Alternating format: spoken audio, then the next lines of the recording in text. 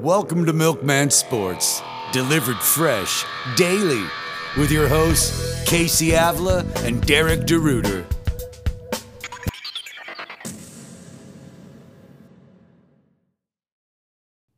Welcome to Milkman Sports, everyone. My name is Casey, and I'm here with Red and Garrett, and we are here to talk about the AFC West. Last time we recorded, actually, Red and I were not here. Garrett, you got to hang out with Cannon and Mike in the podcast and got to review mine and Red's teams while we were in the middle of a live draft. How was that? That was one of the more fun podcasts that we've had. Just hanging out with the guys, kind of BSing back and forth, talking trash, giving breakdowns of different draft strategies, kind of what we thought was happening, what might pop up. And it was fun. There was definitely some surprise picks. There's definitely picks that we knew that were coming down the line and we just called back to back to back. But it was you guys did fun. speak some into existence. That was fun. But Red. overall it was fun time. How did you guys feel about your draft after? Well, everyone has their opinions after draft, and that's I have the best team ever.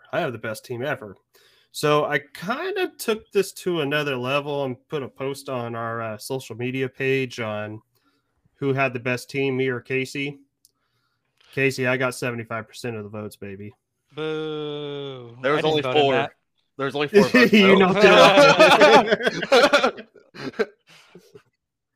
Hey, we weren't counting the votes, so. Oh. Yeah. Well, we'll see where that looks tomorrow. I'm gonna go see if I can get the ballot stuffed here and get some help. Whoa, find a way around that. Chill. All right. Well, we have some league news to actually go over before we jump into the AFC West. League news, you say? What happened today? Well, a little bit happened yesterday. We had Brian Robinson. This is one of the crazier stories I've heard in a while. Brian Robinson got shot a couple of times. Looks like it was like in the leg. He was like, I guess, like there was like teenagers trying to carjack him while he was in Washington D.C. and so he ended up getting shot a couple of times. So obviously we want to make sure the guy's healthy and all that stuff. There's other stuff that comes before football in scenarios like this. So non-life-threatening injuries. From a football perspective, sounds like he's in good spirits, recovering, but there is a chance that he comes back to play at some point this year. That's a really vague timeline, so I would just say that consider him out indefinitely. I would say probably at least a few months while he's recovering from gunshot wounds, especially if it was to the leg. It means it's going to be hard for him to work out, I would assume. So I would say Brian Robinson goes from being an extremely good value. I know I just talked about this a couple of days ago, talking about how easily you could get him late and how he had that chance to be the starter over Antonio Gibson. But unfortunately, all that's going to have to be put on hold. I would say at this point, he's borderline undraftable until we get a better idea of how long he's going to be out, and I would expect that to be for at least a few weeks. I just have one comment to make right here, and I pray for my boy Brian Robinson, but please pour one out for your boy G here because I drafted him right before this happened. Oh man, I got him in a rookie draft this year too, so I was kind of banking on him, being like that sneaky guy I got like later in the draft that could potentially be a fantasy starter for me. But yeah, man, it's just terrible news that he's gonna have to be recovering there for a bit. Just crazy coincidence too, right before the season started, right as he'd taken the job from Antonio Gibson, apparently. So Washington is known for being ghetto. So they are in a rough area, neighborhood over there. So it doesn't necessarily surprise me that something crazy like that happened. So with this news, are we comfortable buying Gibson 52nd overall, or are we still just leaving him alone? I think you have to. I think McKissick's gonna still get all that passing down work. So Gibson definitely his value stabilizes a little bit. I still think that's a bit rich for me. Low in running back too? Yeah, he's probably low in running back too, high in flex. Just haven't heard good things about him all training camp. Just doesn't look like he's going to be in for some lockdown lead back role. All right, so let's shift on to the next thing, which is Jimmy Garoppolo signing a different deal with the 49ers to basically be with them for the rest of this year. I think he gets 6.5 million guaranteed, whereas all of his guarantees were run out before. So this lowers his cap number. They've kind of dressed it up to dramatically reduce his cap number. Part of the contract is that he's also got a no trade clause. So if the team wants to trade him, he can shut that down. If the team does want to trade him and he gives the team the green light, then it could still happen. But he's also not allowed to get the franchise tag after this season. So let's envision a scenario maybe where Trey Lance gets hurt or doesn't play well to begin the season. Jimmy G comes in and plays outstanding football. The Niners are basically stuck either signing him to a big extension worth market value, which is going to be worth more than probably 40 million a year, something in the ballpark of that, or they got to let him walk. Does this raise any red flags for you, Garrett, in terms of, man, they weren't even going to cut him to really solidify Trey Lance in this spot? They decided to make him maybe the highest paid backup quarterback in the league. Is that an indication that maybe they're not feeling good about Trey Lance, or is this just kind of the circumstances? This one's kind of hard to figure out for me. I can see it two ways, and I think you broke it down. We can either say that they're not sold on Trey Lance, who we cannot deny his athleticism, and he needs to work on his throwing a little bit, accuracy-wise, but the dude can flat out escape, right? So do they believe in him?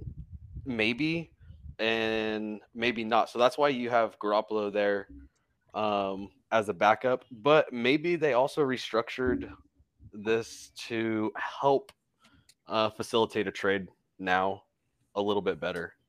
It's like, hey, Jimmy, we got to this point, and we're not going to cut you. We're also not going to pay for you, but we think the best thing is for you to kind of take a pay cut here, and we'll get you shipped out of town.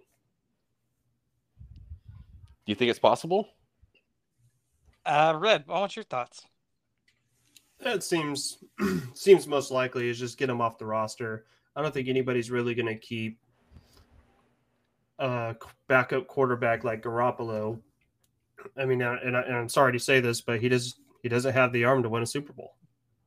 So the Niners invested 3 first-round picks. It's just not going to look good keeping both guys on the roster. I do firmly believe that this restructured contract is to make it easier to move on from them. Yeah, I think that at the end of the day, they were going to have to cut him, trade him. They weren't getting any good trade offers, I assume, because of the way his contract was set up. And it's so late, the preseason's over. The regular season starts in 11 days, something like that. So for Jimmy to go, there's really no openings in the league where he's going to come in and be a starter or make some noise right away. So once the Browns decided maybe not to move in that direction after the Deshaun Watson suspension, I'm sure they didn't want to trade him to the Seahawks, to a division rival.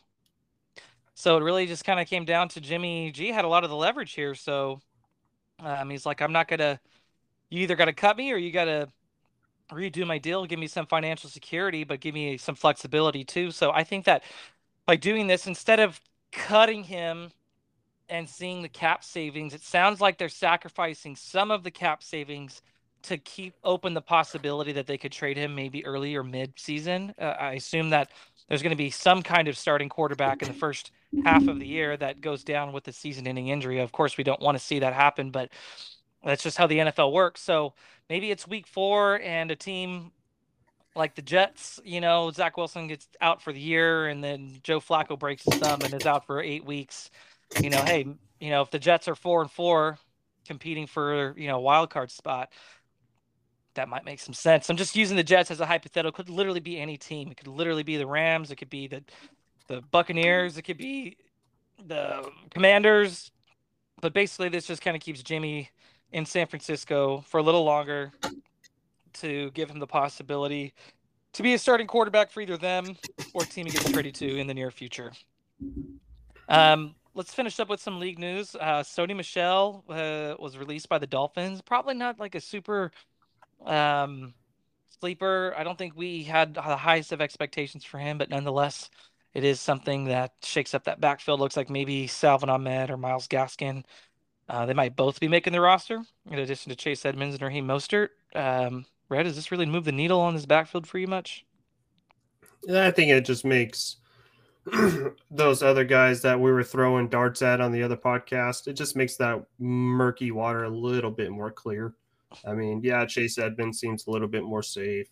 Raheem Mostert seems a little bit more safe. And he still got some jets. Did you guys see him in the preseason game? He looked pretty He's quick still. fast. Yeah. Yep, he's still got some jets, but maybe he's just too quick for himself. He'll probably blow a hammy out or something like he always does. But I mean, that's yet to be seen for this year. So he still looks good. So I'm still not buying anybody if you ask me, but it just makes it more clear for everybody else. Yeah, I just don't really see a whole lot changing here. Maybe a slight bump for Edmonds and Mostert, but not much. Last piece of news before we move on is Laviska Shenault was traded from the Jaguars to the Carolina Panthers for, I think it was like a 6th round pick next year and a 7th round the following year or something like that. So, Garrett, Blockbuster. I was say, Garrett, does this change Chenault's value for you now that he's on a new team? Not really. No, not for redraft purposes anyways. Maybe in terms of dynasty, it gives him a little bit of life. a little bit of life now again, but in terms of redraft, probably still off of the radar there.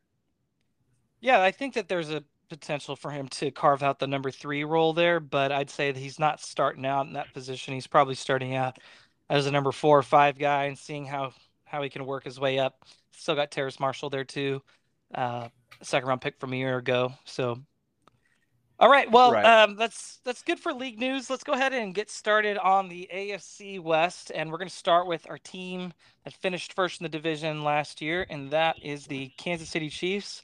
They've been finishing at the top of this division for a couple of years now.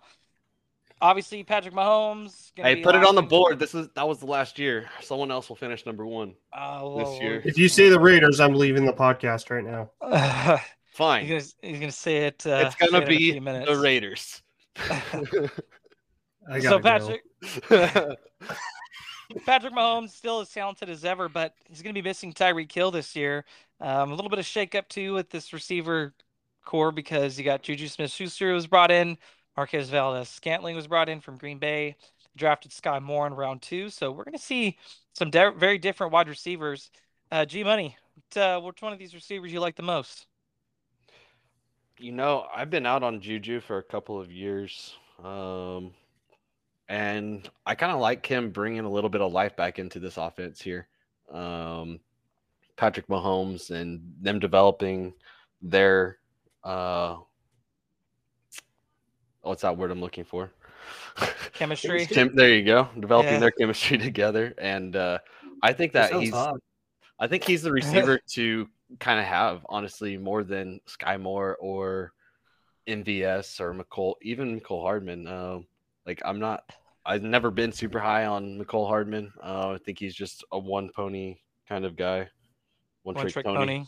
Yeah. Marquez Valdes-Scantling. We kind of seen what he can do in Green Bay. I think he'll be a fine complementary receiver here. But I think Juju's gonna show us what he did a couple of years ago.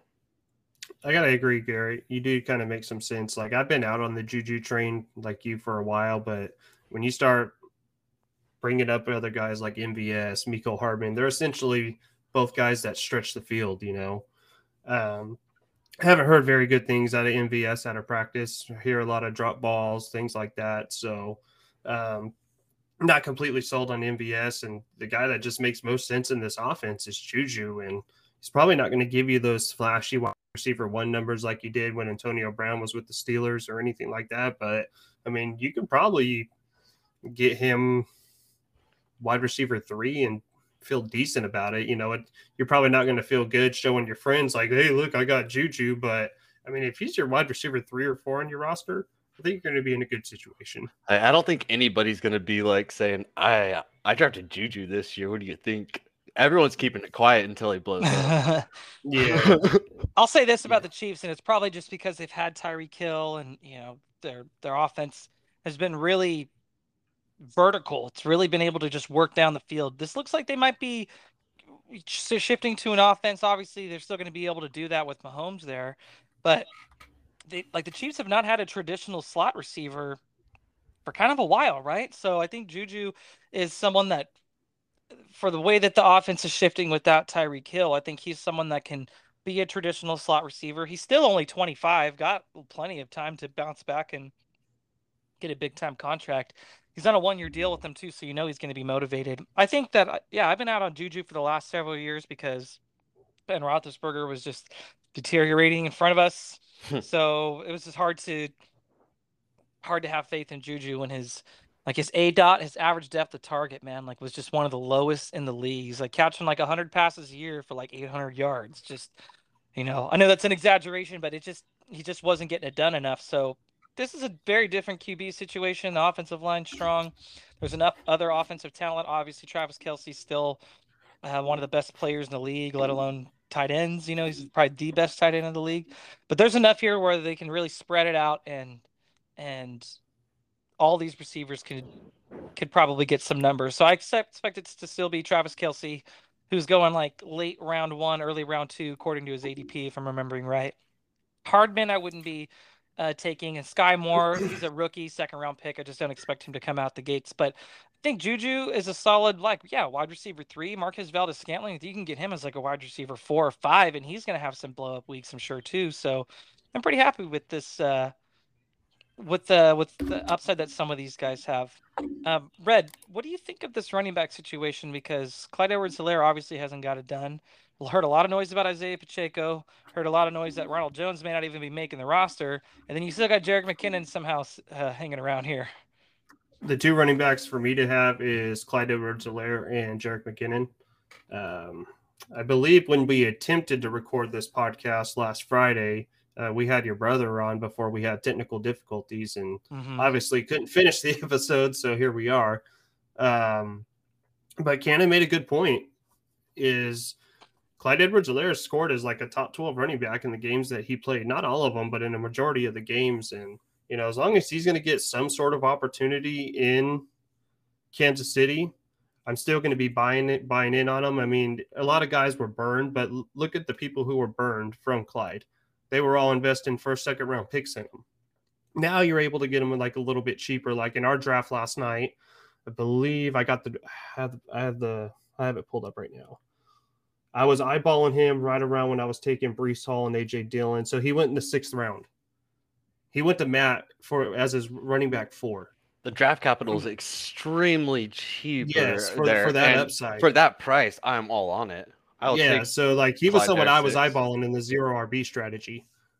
And, he got taken before I can get my hands on him. And honestly, I'd rather have Breece Hall between all of us here. But the point I'm trying to make is Clyde has an opportunity. And, I did say this the other night was LaShawn McCoy wasn't really a thing his first couple of years in an Andy Reid offense. It took him a couple of years to get going. Now Clyde's entering year 3. That's usually when your players really enter their prime. So maybe Clyde puts up these low-end running back 2 numbers. He's going to get the receptions. And if we're banking on Jerick McKinnon to be this workhorse back or whatever with Clyde, that ain't gonna kidding happen. Ourselves. Yeah, I think Clyde has the clearest path. It wouldn't surprise me if Jerick McKinnon is a thorn in our Clyde owners, butts. But at the same time, I mean, Clyde has been banged up. Last year, he was coming off an injury. He come off it was an ankle surgery last year. He was coming off into the preseason, so he didn't even start the season healthy.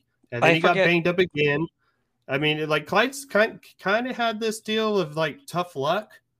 But when he's played, he's performed. Now he's had a full offseason healthy. Everything's been going good. He hasn't been playing in the offseason, which they value him. As far as Isaiah Pacheco, I'm off him. Go watch the runs where he's running into the back of his offensive lineman, and Pat Mahomes is clearly dude, the hole is over here, and it's a gaping wide open hole. He has no vision. Talking about, yeah. Well, he has no vision. I don't want to clown too much. The guy say he has no vision, but I'll say this: I think the hype has gotten out of hand for Isaiah Pacheco. I don't think that he's going to be really a threat to this starting running back role. I don't think that Jerick McKinnon, even if he stays healthy, he just kind of tends to wear out throughout the year. He's got a a chronic knee issue from back when he blew his knee out years ago in Minnesota.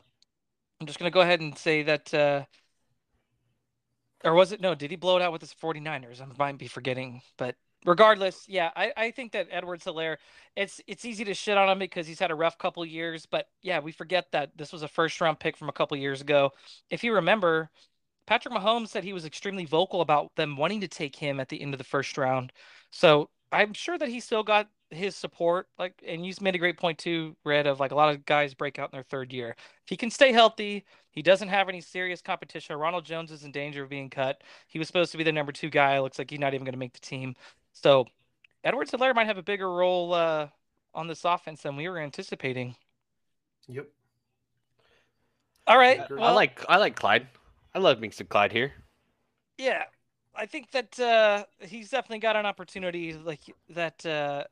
Going into camp, it didn't look this way, but after getting through camp, it looks like he's got a better shot to really own that top of the depth chart. Yeah, now that cuts are happening, I mean, a lot of these situations are really clearing up for us. Oh yeah, tomorrow is Tuesday, August 30th. Tomorrow is cut day, baby. Final cut day. You're seeing a lot of that happen today, but tomorrow you'll see it, and then you'll see practice squads get set over the next 2 or 3 days. By the time the weekend rolls around, you'll have pretty locked in rosters. You're not going to see just about any movement until after week 1 at that point. Let's shift on over to the Raiders, who finished number 2 in the division last year, barely squeaked into the playoffs over the Chargers. We'll get to the Chargers here in just a moment, but Raiders are an interesting team. Brought over Davante Adams with the first and second round pick. Still got a lot of the other same guys here, though, with Hunter Renfrow, Darren Waller, Josh Jacobs, core pieces of the offense. Obviously, Derek Carr's the lead guy here. Nice to see Derek Carr and Davante Adams reunited, going back to their Fresno State days. We love that. Yeah, me and Garrett went to Fresno State the same time that these guys did. We got to watch a lot of their home games. Went home halfway through the game most of the time because it'd be 50-0, and we're like, let's go get drunk and celebrate. So that was no denying that. Those are Wait, I plead the fifth. I mean,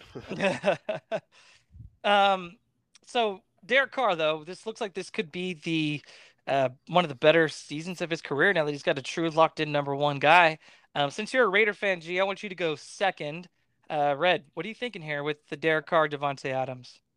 Well, if we remember the podcast where Garrett showed my Vikings some love, I got some love for the Raiders, man. I really like Derek Carr this year.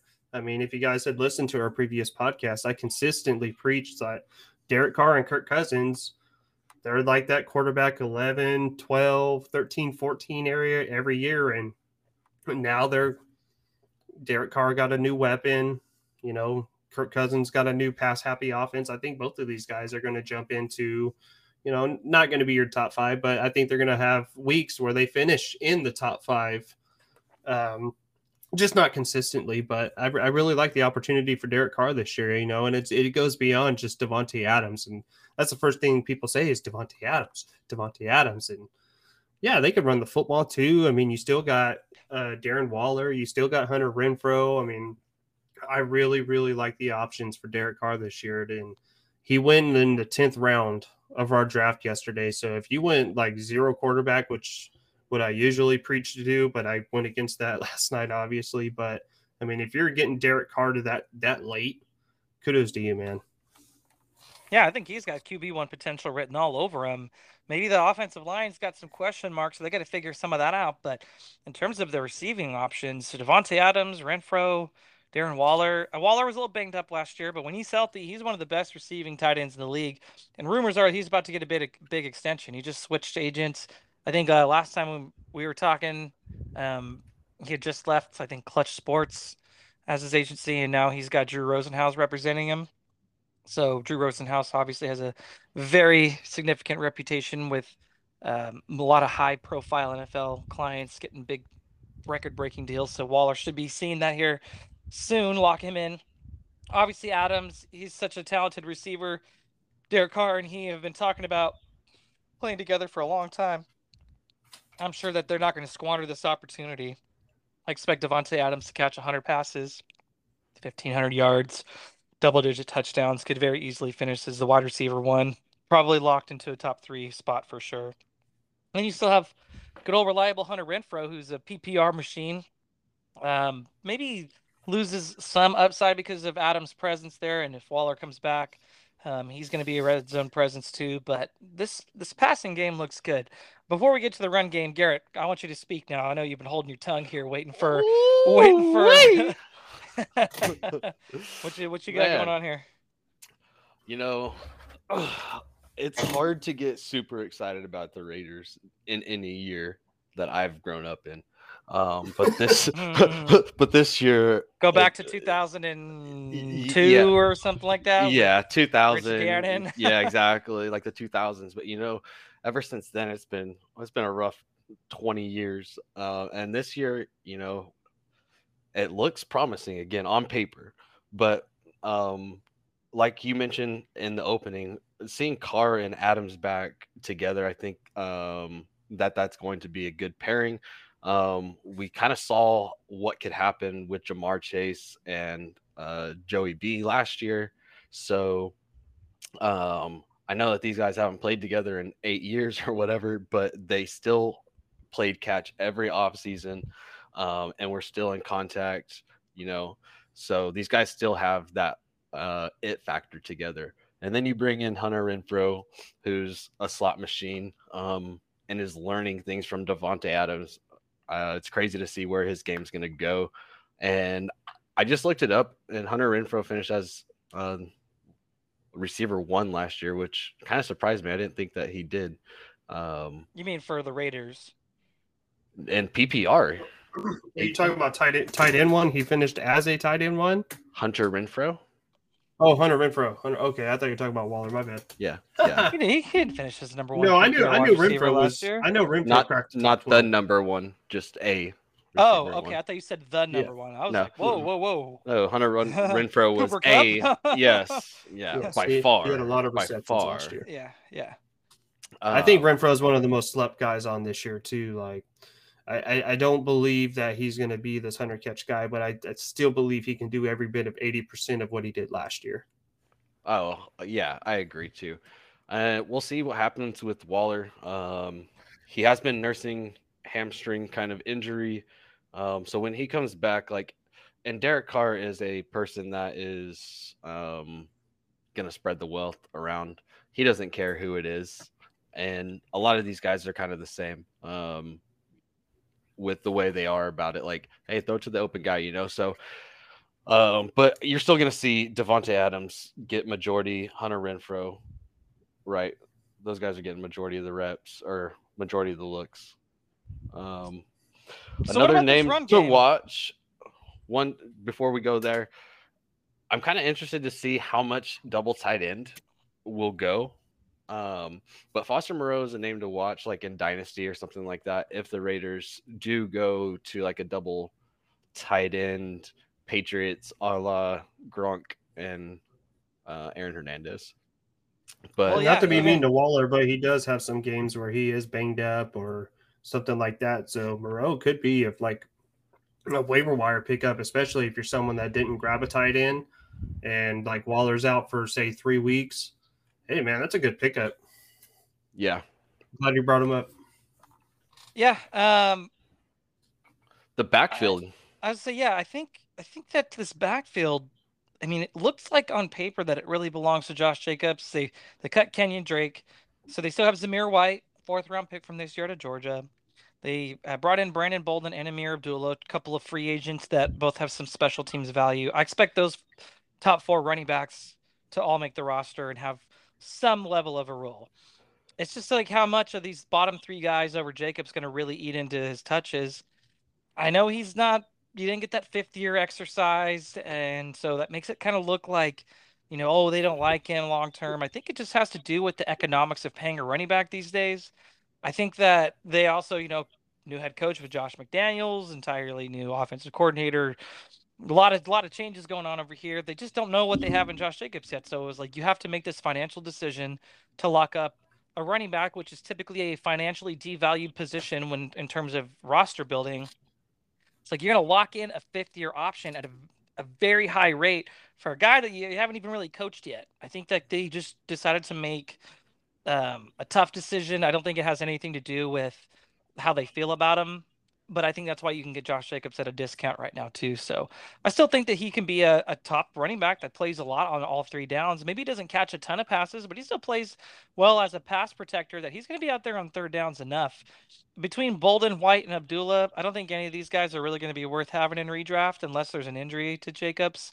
I guess I just get the sense that the Raiders are going to air it out a little more this year, so Jacobs might be in line for 1,100 yards and 8 touchdowns, something like that, which is still a pretty serviceable RB2.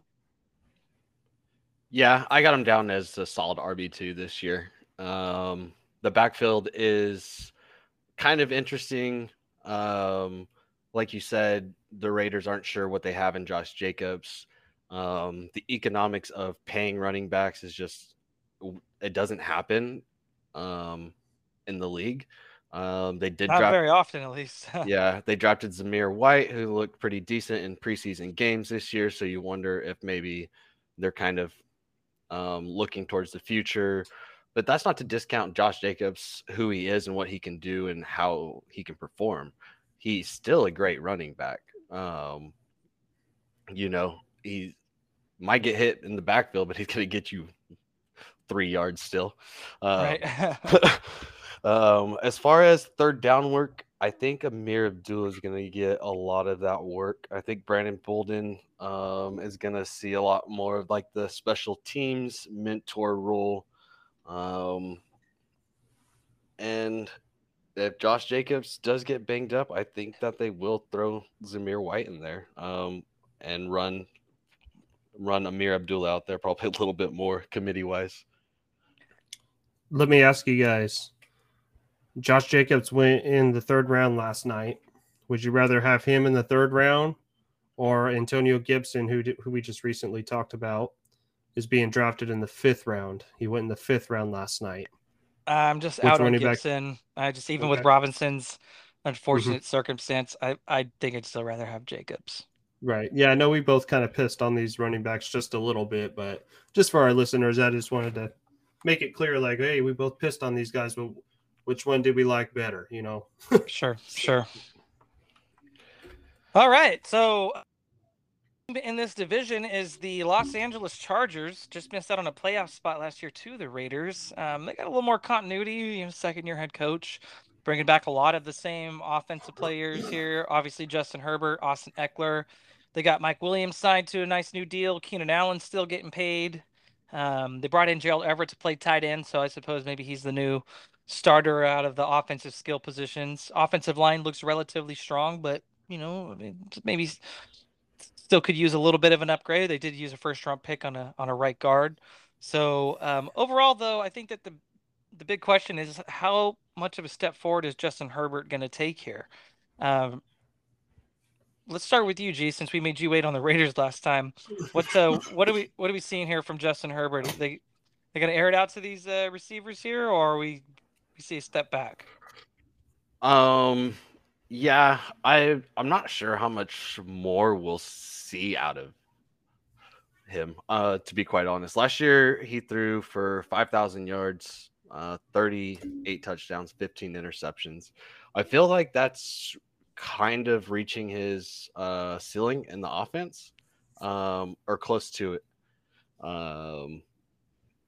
So I don't think, well, let me say that I think that he's still going to ball out this year and probably going to put up similar numbers. But I feel like that's kind of his ceiling there. Yeah, kind of. That's why I said, like, maybe we see a step back, even like at least from a statistical perspective. They might win more games, but it's going to be hard to top what he just did last season. I guess the only big thing that sticks out to me is those 15 interceptions can come down. And if those interceptions come down by even just like 3 or 4, then that probably is the difference between them, losing 1 or 2 games and winning more, 1 or 2 more games. So that might be all they need to squeak into the playoffs with the roster that's generally, at least offensively, still the same. Defensively, they definitely brought in some guys, but that's another conversation. Red, Mike Williams, does he take a big step forward this year? Does he take over Keenan Allen's number 1 role, or do we still kind of see a 50-50 split here, or maybe leaning towards Allen a little bit? It's going to be 50-50 split. They both had their games last year. Mike Williams started hot. Then Keenan Allen, He came on, did his Keenan Allen thing. So, and it ping pong back and forth throughout the year. So I think both of them gave you high end wide receiver 2, low end wide receiver 1 numbers. It just one guy's going to have the big game and the other guy's going to have the, cool, he got me 14 points, but it's not really helping me win my match, but it's not hurting me either. I think they just ping pong between games like that.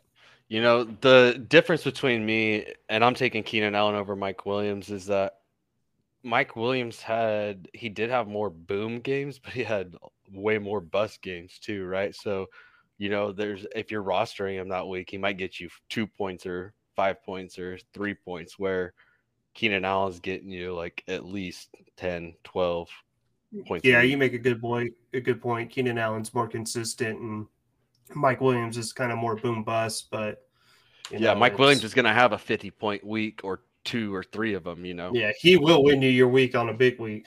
That he will do. Yeah, that's what I was going to say. I think Keenan Allen is like the safer option, especially in PPR. Mm-hmm. Like if you just need like a locked in, solid wide receiver 2 that's just going to get you a healthy amount of points, you know, Keenan Allen. But then Mike Williams, even though he's probably he's not like really a volume receiver very often. He's big play, but that's kind of what swings the difference between you winning and losing sometimes. Cause like it's either he's got a couple big plays throughout the game or he probably didn't do a whole lot. You don't really see a lot of these like 7 catches for 70 yards and a touchdown from Mike Williams, where you'll see that from Keenan Allen every week practically. But yeah, that's the thing is like, hey, you get Mike Williams. I think you can get him as like a wide receiver, like low 2, high 3, something like that. If his quarterback, he was drafted in the 4th round yesterday, late 4th.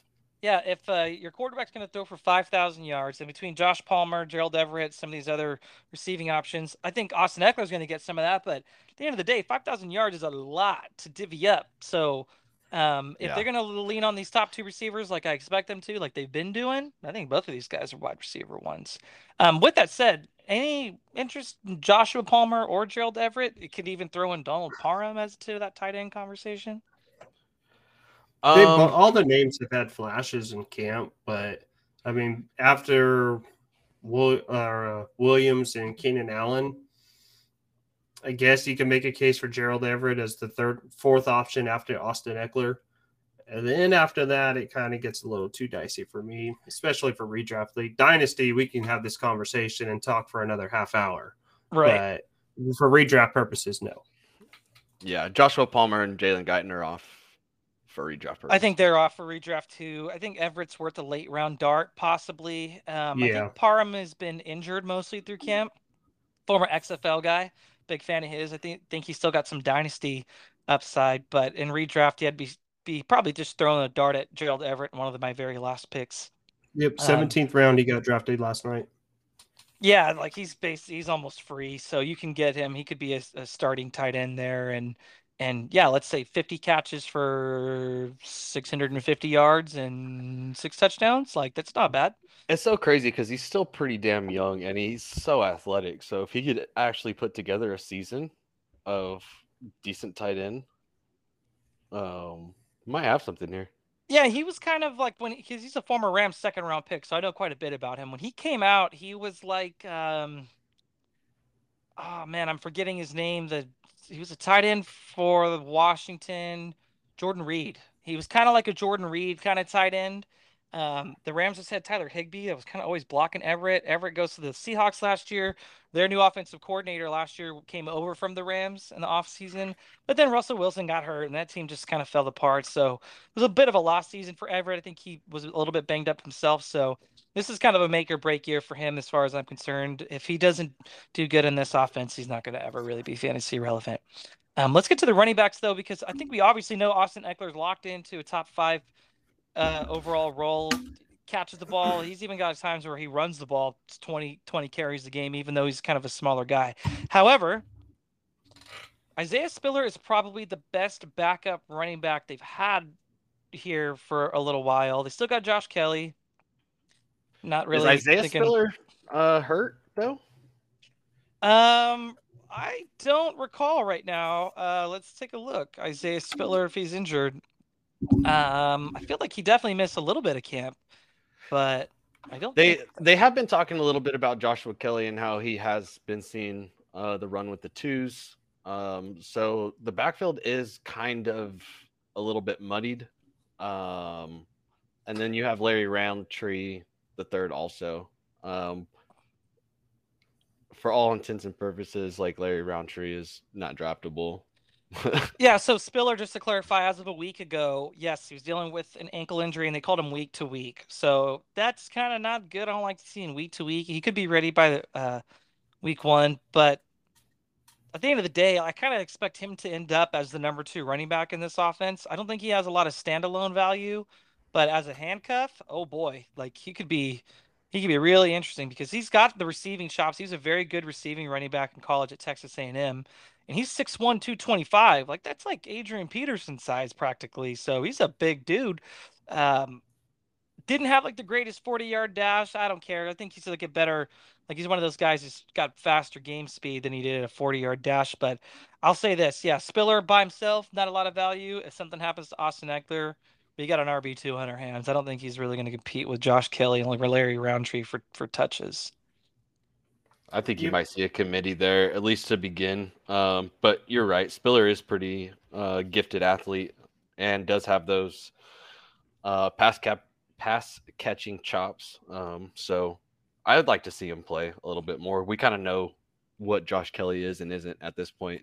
So let's emphasis on that isn't. Yeah. All right. Well, that basically finishes up our Chargers talk, so we can finish this podcast with the last team in the AFC West, the Denver Broncos. Obviously going through a lot of changes. They might be going through more changes than any team in the league. They got a new owner. Okay, Tupac.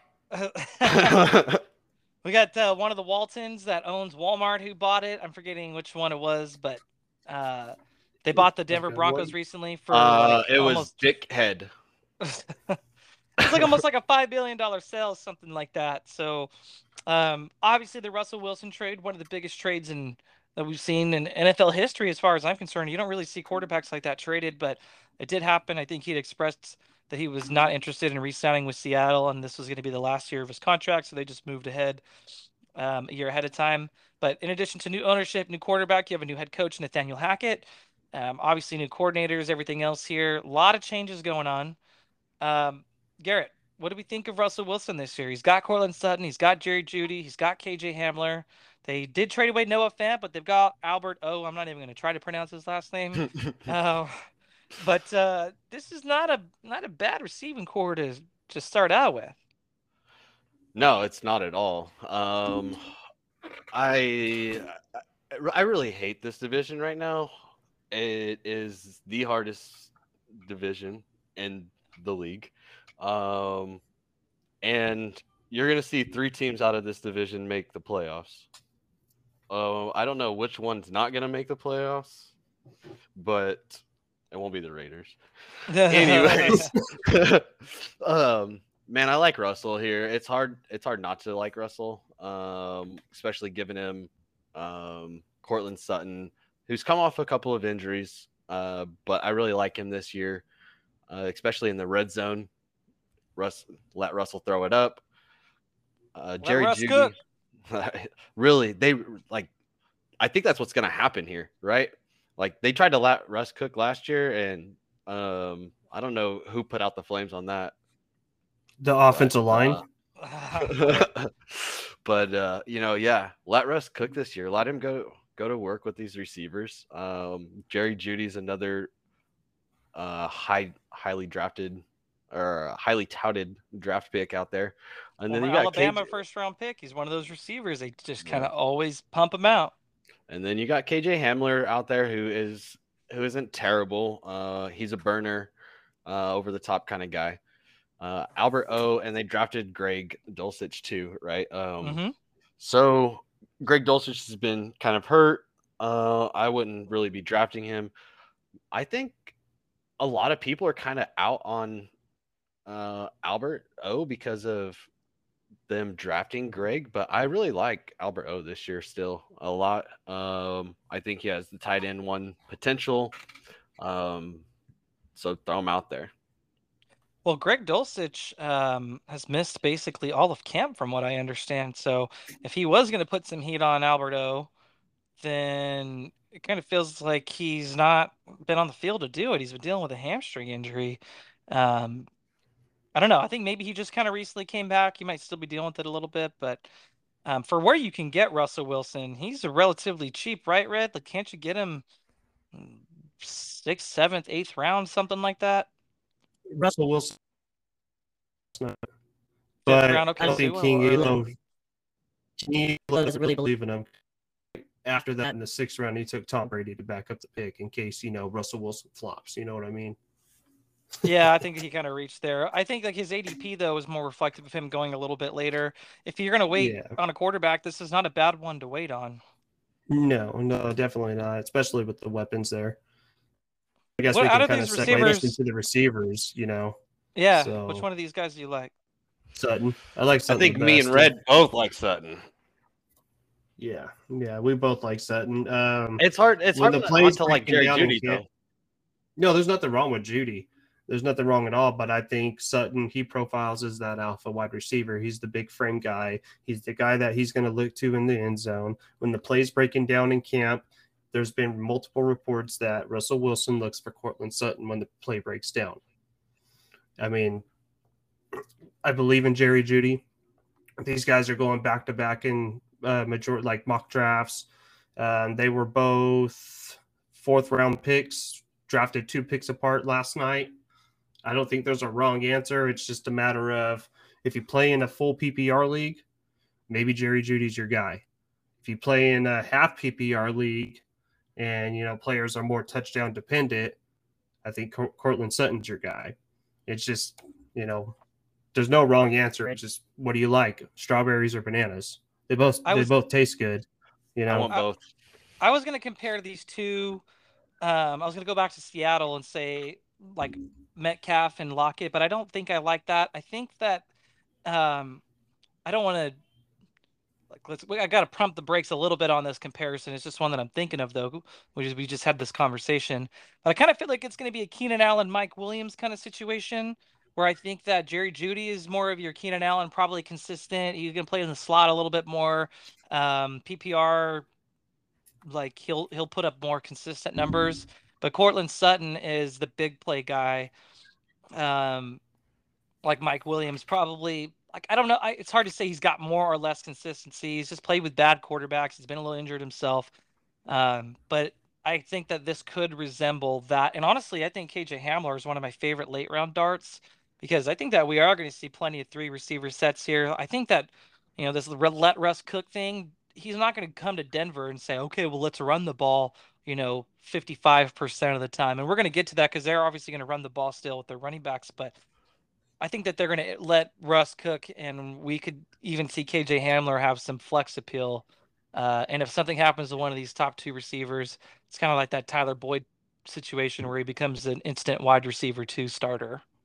Man, Tim Patrick, I wish he didn't get hurt, man. He'd be the perfect person to be talking about right now for that 3rd spot. Yeah, he would have been like a strong flex player this year. Probably had some, red zone opportunities that KJ Hamler may not get based off of their styles. But yeah, Tim Patrick would have been a late round dart throw because of his injury. It kind of bumps KJ Hamler into this. And KJ Hamler's a 2nd round pick from just a couple years ago. He is coming off of an ACL, but he's fully healthy now, as far as I understand. So he's locked into a top 3 role here. And then Albert O, we've kind of loosely referenced him. Red, do you see a starting tight end? See, he's just kind of in that class of just we don't know tight ends. He's kind of in that class of we don't know, but there's upside because of his quarterback. But it's kind of hard to play that game when you're 3rd or 4th on the pecking order. So yeah, you're getting him in the 12th round. He's worth a flyer. King Elo actually got him as his 2nd tight end. And I like that for him. I just realized I didn't draft a 2nd tight end last night. And honestly, if I got Albert O as my tight end 2, my backup, my bye week filler, I'm feeling pretty decent about it. Yeah. How do you feel about these running backs? Because I feel like you've been a big Javonte Williams guy, but you're also a realist, and Melvin Gordon's still lurking there in the background. What do you think? It's a lot of I've mud. been a big Javonte guy. I preach that it's going to be a 50-50 timeshare, but there's been reports coming out that, and even Melvin Gordon's come out and said this, like They want Javonte to be the guy there. So if that's the case, you're getting a pretty good value of a running back in the second round. He went at the 2.8 last night. So, I mean, if he's going to get majority of the carries, I think it's worth it. But I don't think Melvin Gordon's left for dead. I think he's going to be, maybe last year was 50-50. Maybe this year it's 60-40. You know, I think Melvin Gordon's got some fantasy upside still. Probably just flex play. You're not going to feel super sexy about it, but it's going to work. And you're going to be like, okay, like he didn't kill me. He didn't kill my lineup. He got me 10 fantasy points this week. All right, we're feeling all right about that. But I don't think Javonte is going to be this 3-horse back or anything like that. They want to win football games. They're obviously trying to go in a deep playoff run. That's hence why they acquired Russ Wilson. You want to keep your players healthy. You're going to have a committee of some sort. I've even heard of Boone having a decent deal over there, or a decent camp. He was having a good camp last year. Then he got banged up. G Money, you feeling the same about these running backs? You like Javonte Williams? You know, I liked Javonte Williams when Gordon wasn't with the Broncos for like a couple of weeks or whatever it was. Oh man, dude, and he was dynasty gold at that point. But then Gordon came back, and now it just caps upside. So we really don't know what we're going to get week in and week out. So it's so hard to project what's there. Man, I just don't know. I'm not out on Gordon. I think Gordon still has plenty of running chops.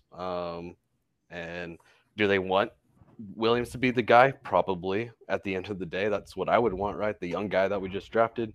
But I don't know that we'll see it this year. Maybe we'll see a little bit more leaning, like you guys said, 60-40 something. We're not fully there yet, though. I'll say this. I think Cannon made a comment about this the other day. I think Javonte Williams has league-winning upside. If for some reason Gordon gets hurt or is ineffective even a little bit, boom, Javonte Williams can become a top 5 weekly play every week and like justify that too. I just say on paper, based off of camp reports, it just doesn't look like that's going to happen. So he's just going to be like this really enticing player that like has more upside than what he'll probably do this year, because it benefits the team to just keep both running backs fresh and going all year long. Maybe Melvin Gordon's gone next year and Javonte Williams gets to keep that backfield mostly to himself, but I don't think this is going to be his breakout year, unfortunately.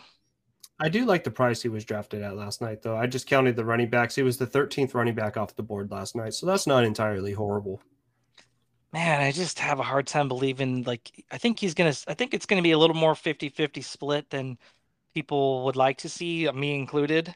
I think the efficiency is going to be better because they actually have a football or a quarterback that can throw the football. That's going to kind of put a chill down defense's spine. So, maybe it opens up the running lanes for him a little bit. I'll say this. I think he definitely does have that league-winning upside if he gets the job to himself.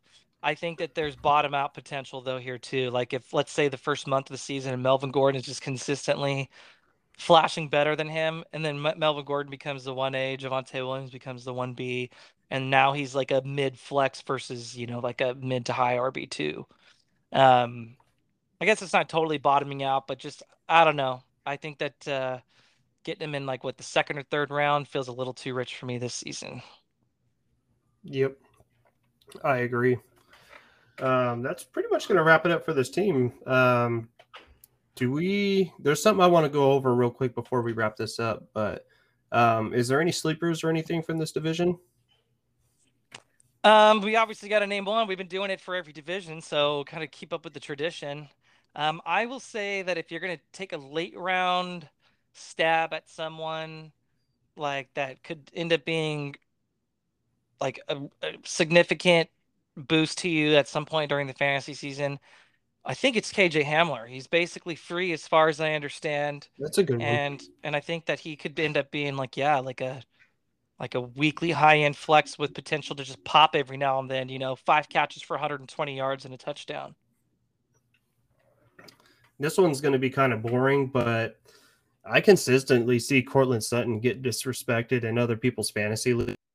Walking around Buffalo Wild Wings, I've seen a lot of people's draft boards, and man, Courtland Sutton going to be the wide receiver 1 for Russell Wilson, and Seeing him go in the 4th, 5th round, I think he's someone who can outperform that ADP and maybe jump to the 2nd or 3rd round next year when we're drafting at this time. Yeah. I am going to go with Juju. I'm going to ride the train that I rode in on, and we'll ride it out. I think you did sell me a ticket on that. I will give you that. I think Juju has so much upside this year. He's shown that he can do it, and I think that his ADP is in a place where he can outperform it like with ease.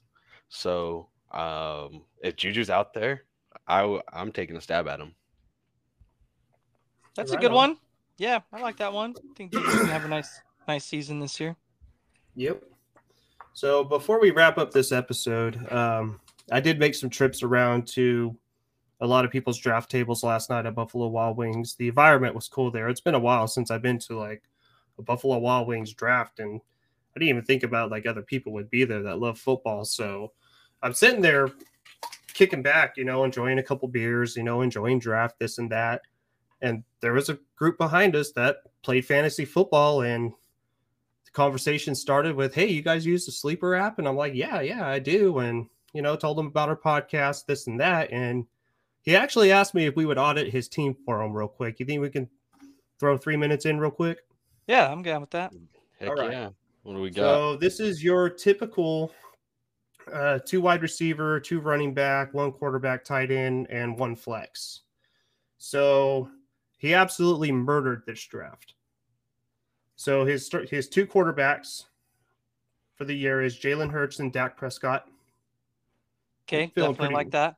Yeah, that's rock solid, right? That's his running backs are better. Dalvin Cook, and this is 10-man league, so he has Joe Mixon, Dalvin Cook, Leonard Fournette, Ramondre Stevenson, Cam Akers, and that is it. Jesus, how did he get all of those? What's this guy's name? His name is Jordan Smith, excuse me.